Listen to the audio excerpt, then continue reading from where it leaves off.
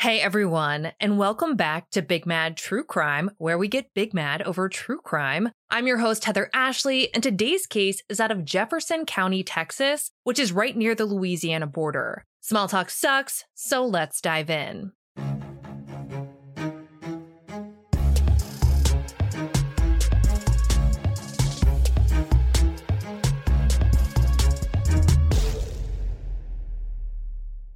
March 3rd, 2022 was a big day for Katelynn Nicole Stone because she was officially turning 16. In teenage world, this is a monumental date because for whatever reason, 15 is way different than 16 in the official butterfly stage of your high school years. And she being a beautiful young woman with dark brown flowy hair and sparkling hazel eyes, Katelynn was owning that butterfly stage. On Facebook, Katelynn's mom, who has admittedly struggled with what she calls her own demons, described her daughter as being perpetually positive and caring. Katelynn had a heart of gold, but aside from all things nice, she was also fierce and brave, and she loved hard and unconditionally without any limitations. And she always knew the right thing to say. A woman close to Katelynn told the Orange Leader that she was the strongest person I knew. She was a wonderful child. Her smile could brighten up anybody's day. Her laugh was contagious. Even on her worst day, she was amazing. On March 20th, less than 3 weeks after her butterfly birthday, Katelynn posted a collage of photos on Facebook. Most of the photos were of her and her 21-year-old boyfriend, Cody Lee Arnold. And yes, you heard that correctly. 16-year-old Katelynn was dating a man, and I repeat, a man who was 5 years older than her. If a grown-ass man has literally anything in common and is sexually attracted to a teenager, we have several problems. But let's move on with this story, and this is obviously not going to go well. It's unclear when Katelynn and Cody started dating, but what is clear is that their relationship was absolutely blowing minds and breaking laws. According to Texas law, the legal age of consent for sex is 17 years old. If a person is caught having sex with someone under 17, that person can be charged with indecency with a child, which is a second-degree felony and can bring between 2 to 20 years in prison. That being said, Texas does have Romeo and Juliet laws. However, they would not apply to Katelynn and Cody's relationship. Neil Davis Law Firm reports that if someone younger than 17 has sex with a person who is no more than 3 years older and no threat or force was applied, then a sex crime charge against the older person may be reduced or even dropped. Katelynn was 16 years old and Cody was 21, and no Romeo and Juliet legislation could make their relationship anything but extremely illegal.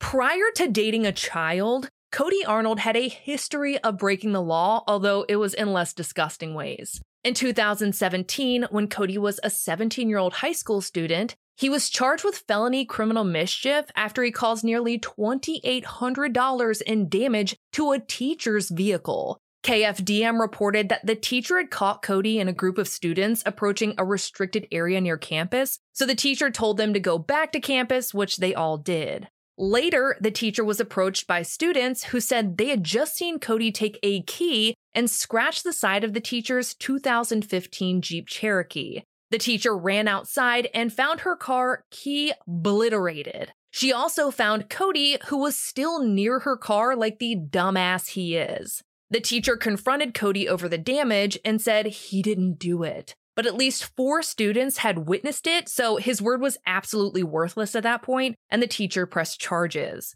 Cody was indicted on felony criminal mischief, and in March of 2018, he pled guilty and was sentenced to 5 years of probation, which was deferred. Deferred just means that a judge gave you a be a good boy time frame, and if you are, the charges get wiped off your record, and it's not totally uncommon for juveniles. Following Keymageddon, some kind of shit went down with Cody, but no one seems to know what. Just that on February 16th of 2022, Cody posted on Facebook, "Hey, ya boy back out of jail. 100 emoji, 100 emoji. What's happening?" Which is obviously the first thing you do when you get out of jail. You leave unnecessary vowels and consonants behind, and you check out the new emoji updates on the nearest iPhone. Like I mentioned earlier, no one seems to know the details of what put Cody in jail before his famed announcement of release, But we do know that he was about to hop right back into the Breaking the Law Breakfast Club. Because as we know, in March, Kody was officially dating barely 16-year-old Katelynn Stone, and by the end of that month, they were living together in Kody's dad's Jefferson County, Texas home. Which begs a lot of questions like how this was allowed and how did Kody's own father feel about it? Who was taking her to school? Was she getting up early with her and driving there? Because his track record doesn't leave a ton of time for getting a driver's license and any money for a car. Was she going to the local bus stop and hopping on the yellow brick to get there? I have so many questions, and about 0 of them matter at this point.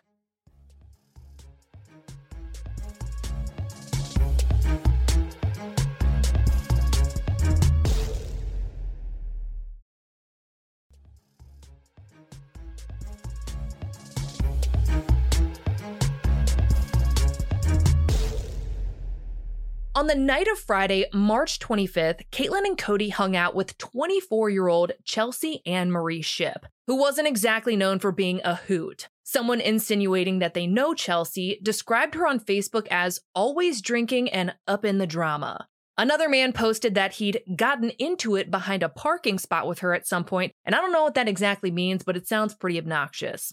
Anywho, at some point while they were all hanging out, Chelsea stepped outside to call her friend and former coworker, Jaden. They talked about how they hadn't seen each other in a while, and Chelsea was in an invite yourself over kind of mood and asked Jaden if she could come over to her place. She said she was with Kody and his girlfriend, whose name Chelsea said she didn't know. Jaden told Chelsea that they could all come by.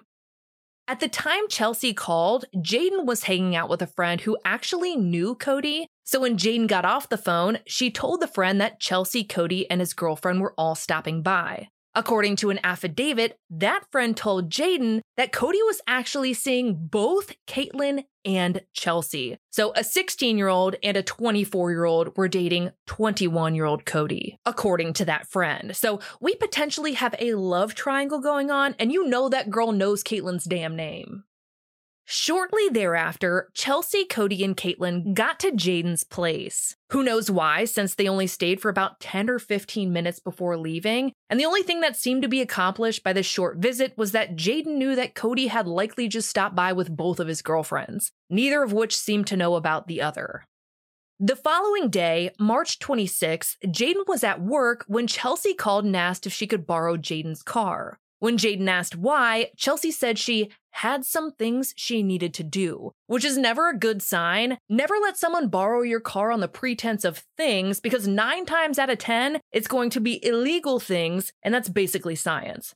However, Jaden didn't know that imaginary rule and said that after she and her coworker Abby finished whatever they were doing, they could all meet up and Chelsea could borrow her car. At around noon, Jaden and Abby met up with Chelsea, who had Kody with her, and they switched vehicles. Yes, you heard me, switched. In the It's Probably Gonna Be a Crime handbook, borrowing a car when you have a perfectly good one scores in at a 9.9 out of 10 on the probability scale. Jaden took Chelsea's white Dodge truck, while Chelsea and Kody took Jaden's blue Nissan Maxima. According to an affidavit, before they went their separate ways, Jaden again asked Chelsea what she needed her car for. This time, Chelsea said she had some business to take care of. We're at a 9.95 at this point, but at the time, crime was not crossing Jaden's mind. She just thought she was helping out a friend. After switching vehicles, Jaden and Abby went to Abby's house and dropped off some work supplies. They had a couple drinks, went to Baytown and got their nails done before going back to Abby's place. Jaden then left and got back to her own place later that evening. It's not totally clear exactly what Chelsea and Kody did in the 4 hours and 20 minutes following the car swap, but thanks to an affidavit, we do know that around 4:20 p.m., Chelsea texted Jaden's nephew, Steven, and asked him for help getting rid of something that was dead, but it was not an animal, which is really specific. Unless it was a bug, it was obviously a human, and she just put that shit in writing, and the writing kept coming, adding, "Need to package it up so I can take care of the rest. No worries though." No, Chelsea, I am extremely worried. Looking at the affidavit, it's unclear if Steven ever replied to those texts, but we do know that he did not help her, because who the fuck would? 4 hours later, at around 8:15 p.m., Chelsea drove to Stephen's house in Jayden's car. There, Chelsea told Stephen that she'd just come back from Tractor Supply, which, if you don't have one near you, it's a place where you can find anything from beef jerky to dog food, live baby chicks, and every kind of farm supply you might ever need. The two talked for a bit before Chelsea decided to drop a bombshell on Stephen. She said that earlier that day, while she was in Cody's bedroom, she shot a girl whose name was either Katie or Kaylee. She said she wasn't sure. Chelsea said Cody asked her to kill the girl for him. She led with fucking Tractor Supply and saved the shooting someone for last. After processing all those words passing through his ears, Stephen asked what she did with the body, which is a fair question considering Chelsea's not dead animal text from earlier. Looks like Stephen was her only hopeful resource that never came through because Chelsea told him the body was still in the room, that Cody was freaking out and had asked her to get rid of the body for him because he couldn't do it. Chelsea told Stephen that she had managed to get rid of the gun, but she needed help getting rid of the body too. According to an affidavit, Stephen refused to, quote-unquote, assist or have anything to do with Chelsea. A few hours later, at around 11 p.m., Jayden texted Chelsea and asked if they could switch back their vehicles. Jayden explained that she'd driven Chelsea's Dodge truck to run errands in Baytown and quickly realized that gas was way too expensive in the truck and she wanted her affordable Nissan back. Chelsea texted back and said that she would bring the car back in the morning, which seems shitty in a sea of things that are way more shitty than this, but you don't get to make the rules for when you bring back someone else's car. That's how you wind up with unauthorized use charges, which is actually the least of Chelsea's worries from here on out. According to an affidavit, at around 8 a.m. on what was now March 27th, Jayden was getting ready for work when Chelsea finally showed up to return her car. When Chelsea went into the house, Jayden got the vibe that something was bothering Chelsea. She asked Chelsea if she was okay and if she wanted to talk about anything. Chelsea simply replied with a no, so Jayden told her, "I'm here if you need me," and that they could talk anytime. Chelsea said okay, and that they walked outside together. It is in that moment that things started to get criminally cryptic. Chelsea told Jayden, "Hey, don't forget, if anybody asks you, I was with you in Baytown and Cody had your car." Attempted alibi and throwing her counterpart under the bus? Check.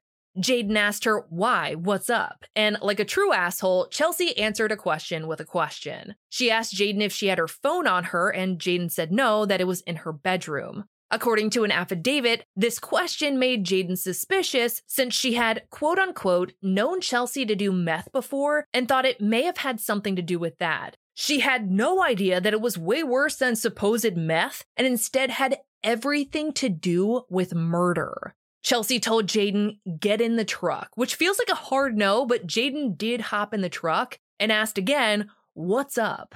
Chelsea, holding nothing back at this point, said, "I got rid of her." Now, she didn't specify who, but Jayden asked, "What did you do? Beat her up or something?" But in no uncertain terms, Chelsea said, "No, I shot her." And while saying this, Chelsea made sure to play out a shooting motion with 2 fingers as if she was shooting a gun and moved her thumb 2 times downward like she was firing it.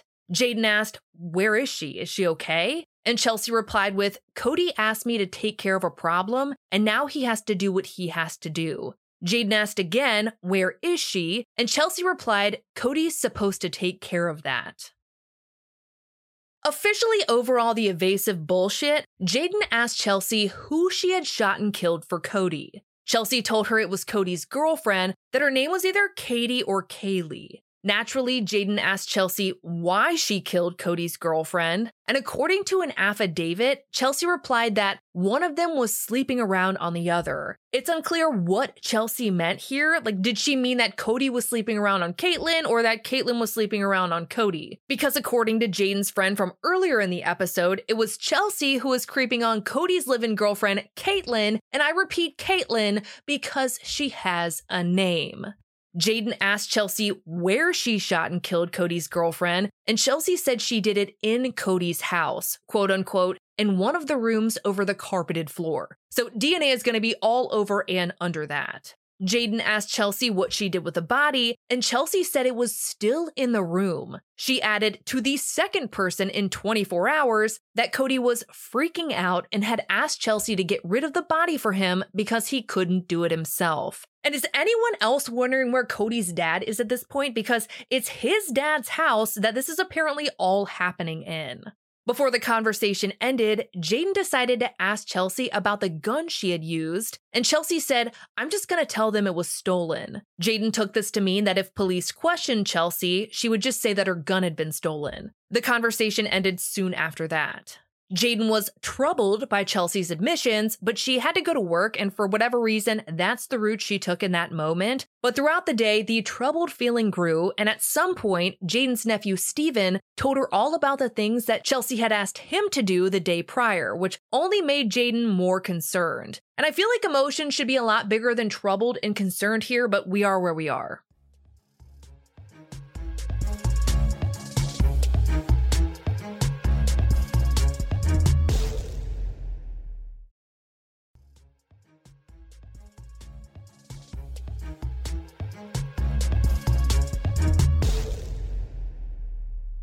After Jayden got off at around 4 p.m., she went home and called her father-in-law, who is a constable in a different county. I had to look up what a constable was, and it's an elected law enforcement officer that can enforce both civil and criminal laws, whereas a police officer can only enforce criminal and traffic laws. Jayden told the constable that she didn't know if Chelsea was serious or not, but he told her that she needed to take it seriously. He also told Jayden not to get back into that Nissan Maxima, which Chelsea had borrowed the day before. He said that the police would need to check it out. Jayden took her father-in-law's advice and called the Jefferson County Sheriff's Office. She asked for officers to come to the house, and when they got there, she told them everything that she and her nephew knew. Officers then went and spoke to Steven, who confirmed everything that Jayden had said. The officers then relayed the information to homicide detective Daniel Powell, and through deductive reasoning and good old-fashioned detective work, they figured out that the woman Chelsea killed was most likely Cody's live-in girlfriend, 16-year-old Katelynn Stone.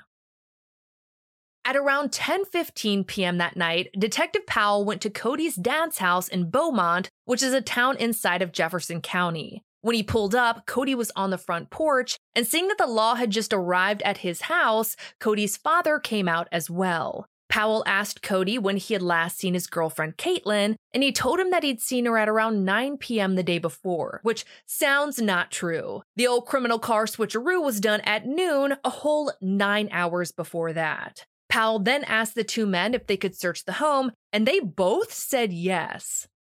According to an affidavit, Detective Powell entered the house and eventually made his way into Cody's bedroom. It was there, in plain sight, he saw Katelynn's body lying in Cody's bed.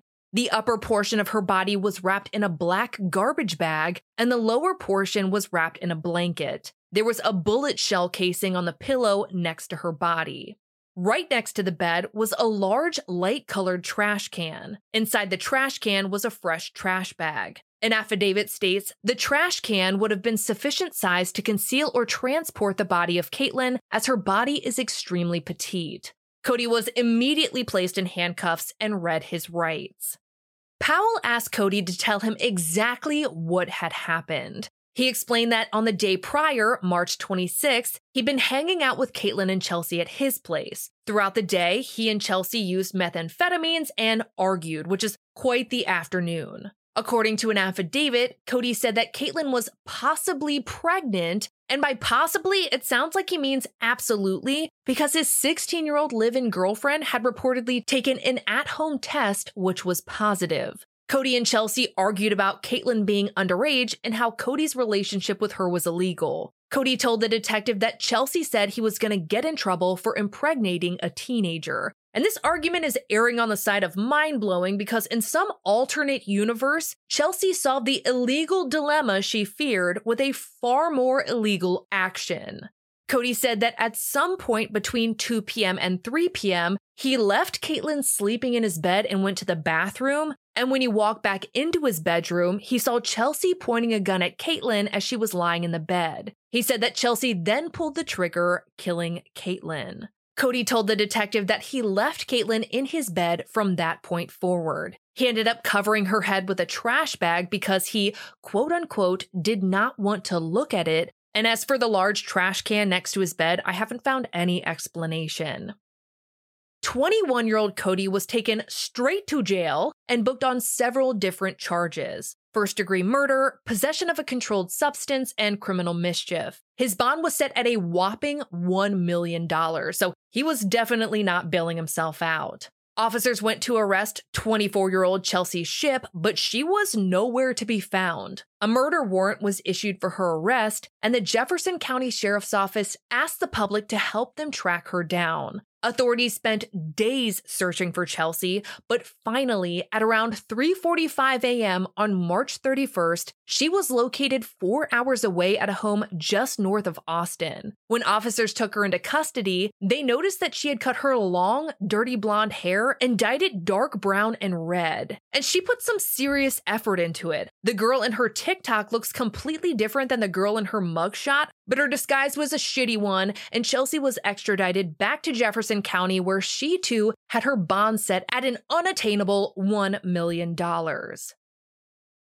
Following Chelsea's arrest, Katelyn's mom posted to Facebook saying, "Mama's baby, my sweet, precious baby girl. Never did I think I would be sitting here holding the urn of my child's ashes when I wanted to hold my sweet baby in my arms. The reality of knowing that's the only way I can hold my daughter, my oldest baby girl, for the rest of my existence on this earth." In another post, she shared a video of Katelynn singing and wrote, "My baby girl Katelynn singing. God, I miss my daughter. Still doesn't feel real at all. It's been a month and 4 days since they took your life, baby girl, and Mama misses you so much. I used to say you had the voice of an angel. Well, my sweet baby girl, Mama's here crying in tears because that's my angel baby's voice. If I could trade spots with you, I would, baby girl, just so you could have gotten the chance to live life a bit longer. Mama misses you, my baby. I can't believe they murdered my sweet baby girl, my oldest daughter." On June 22nd, a grand jury officially indicted Chelsea and Cody on charges of first-degree murder. While it's not believed that Cody was the one who physically killed Katelynn, it is believed that he worked in concert with Chelsea to commit and cover up her murder. Cody's probable cause affidavit lists out all the things he did to help Chelsea. He did not report the murder to law enforcement. Instead, he concealed Katelyn's body with a trash bag and went with Chelsea to get a vehicle to transport Katelyn's body. Then, when Detective Powell showed up at his house, Cody lied and said that he hadn't seen Katelynn since 9 p.m. the night before, even though she was lying dead in his bed. Cody may not have pulled the trigger, but he was just as guilty as Chelsea in the eyes of the law.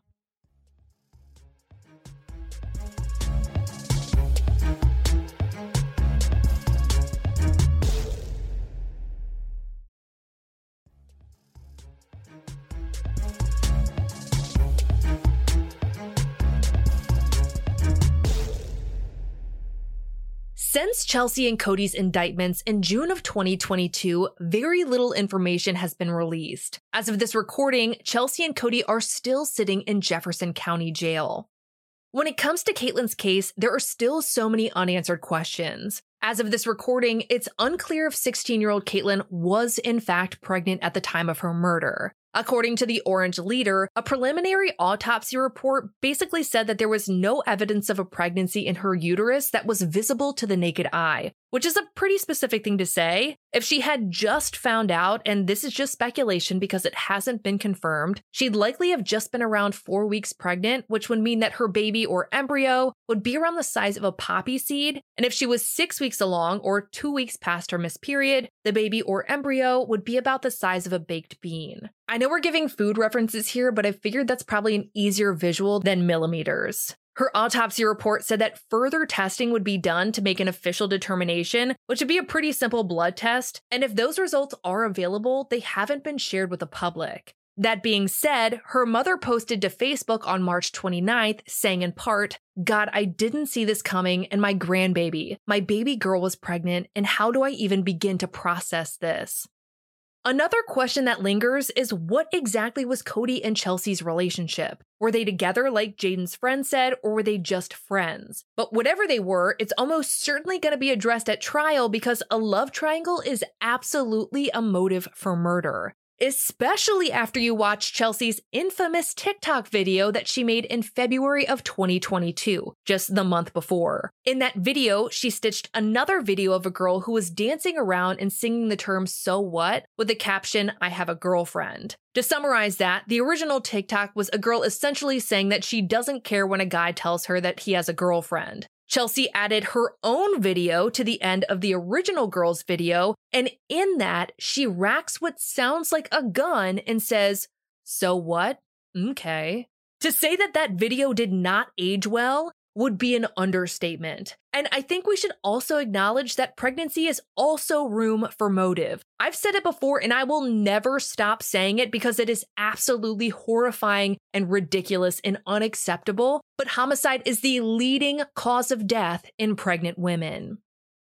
Katelynn Stone was a child. She was 16, but she was a child, and all she wanted to do was love and be loved. And she was too young to know that a man in his 20s with a criminal record was the red flag he wound up being. Her young brain never could have processed the danger she was in, and the adults in her life who claimed to be her friend and boyfriend stole her future and possibly the future of her unborn child. Murder doesn't just affect one person, it is a ripple effect that never stops going. The only way her mother will ever hold her oldest daughter is by holding her urn, which is a fact that I don't think anyone can process. It's a club nobody wants to be a part of, and her mom cannot get out of it. She did not ask to be in it, and she will never be able to escape it. Katelyn's siblings will never see their sister again, and her family has a hole that will never be filled. As Chelsea and Cody move through the court process and get closer to a trial, I will be sure to update you. For all photos pertaining to this case, check out Katelyn's highlight at the top of my Instagram profile at the Heather Ashley. And on Thursday nights, we go live on TikTok and talk about this week's episode and all other true crime on your mind. Follow me on TikTok at the Heather Ashley and tap on the bell icon so you'll be notified when we go live. To get access to ad-free and bonus episodes, subscribe to our Apple Premium or head over to our Patreon at patreon.com/BigMadTrueCrime, where for just $1 whole a month, your episodes are totally ad-free. If you love the podcast, feel free to leave a review. It absolutely makes my day every single day. And if you have a case that you would like to hear covered, share it with Big Mad True Crime on social media because all cases are covered by listener request. I'll be bringing you a brand new case next week, and I cannot wait. But until then, we out. This is usually the time at the end of the episode where you hear a little clip of music and then an ad plays, but today we're going to do something a little different. I haven't done an audio update for any of our cases in a really long time, so I wanted to add a few updates to the end of this episode. In March of 2022, we did a 3-part series on the disappearance and death of Elizabeth Salgado, a case that I still think about every single day. At the end of her episode, you learned about her aunt Miriam, who also went missing but in Zion National Park. Earlier this month, March of 2023, a man hiking in Washington County stumbled across human remains. KSL reports that items close to the body confirmed that the remains belong to Miriam. The Salgado family has known more tragedy than any family ever should, and while they now have some answers as to what may have happened to Miriam, they still have zero answers when it comes to Elizabeth. If you know anything, please contact local law enforcement.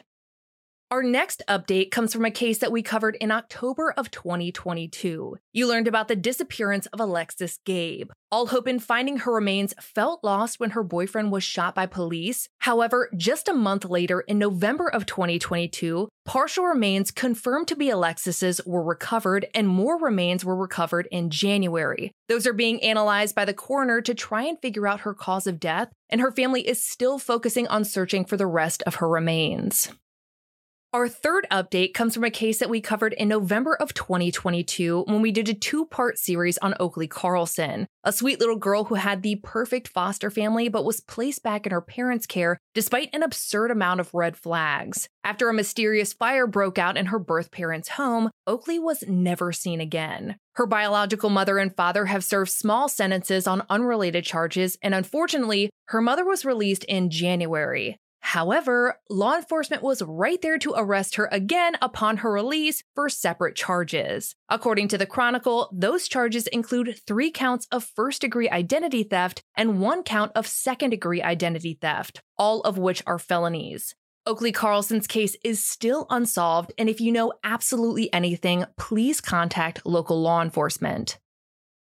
Our 4th update is a case we covered in January of 2023, the Haight family out of Utah, in which Michael Haight allegedly killed his wife Tasha, their kids, and his mother-in-law before turning the gun on himself. Since the episode, we've learned that there was so much more to the Haights' impending divorce than we could have ever imagined. According to Fox 13, 2 years prior to the killings, Michael had been investigated for reports of child abuse. The Haights' oldest daughter, Macy, accused him of emotionally abusing her and at times the abuse becoming physical. In an interview at a children's justice center, Macy recounted an instance where her father allegedly got mad, grabbed her by the shoulders, and banged her head into a piece of wood along the back of a couch. In another incident, Fox 13 reports that Macy told police that her father started to choke her and she was scared he was going to kill her. She also noted that Michael would talk down about Tasha in front of her, calling her stupid, and added that he even took her mother's phone to keep her from leaving the house. When Macy would defend her mother, she reported that Michael just got more upset. Michael's response to police was that he had yelled and had, at least on one occasion, taken his wife's phone to check her text messages, but that he'd never mistreated his family, and that all of that must have been some kind of miscommunication, which seems like an unfathomably dangerous amount of gaslighting. Nothing came from that investigation and no charges were pressed. In a swift gut punch, Michael's obituary, published by The Spectrum, detailed how he lived a life of service and exceeded in everything he did. That each of his children were truly a cherished miracle, and stated that he made a point to spend time with each and every one of his children. You can imagine how tone-deaf that sounded, and the obituary has since been removed, though it can still be viewed by a copy of it shared by the New York Post. The last update we have today is from a case we covered in February of this year, 2023, the one of Nicola Bully, who disappeared along the river wire while walking her dog. After 3 searches of the river all the way down to the bay, law enforcement was at a complete loss. However, since the episode aired, Slate reports that Nicola's body was found about a mile downstream of the bench where her phone was found. My London reports that she was formally identified through her dental records. Some have speculated that she hadn't been in the water the whole time, while others attribute the delay in finding her body to tough search conditions. When her body was being pulled out of the river, a man took a video which he shared on TikTok, which is such a shitty thing to do. BBC reports that the TikTok man has since been detained on suspicion of malicious communications offenses and perverting the course of justice. According to My London, her autopsy has been completed, but the coroner will not rule on her official cause of death until an inquest, which is scheduled in June. That's all the updates I have for you guys today, but I will try and do this a little bit more often. We update a lot in the Facebook group and on social media, but I think it's important that we do it in audio as well. So this will be the first of many updates for you guys.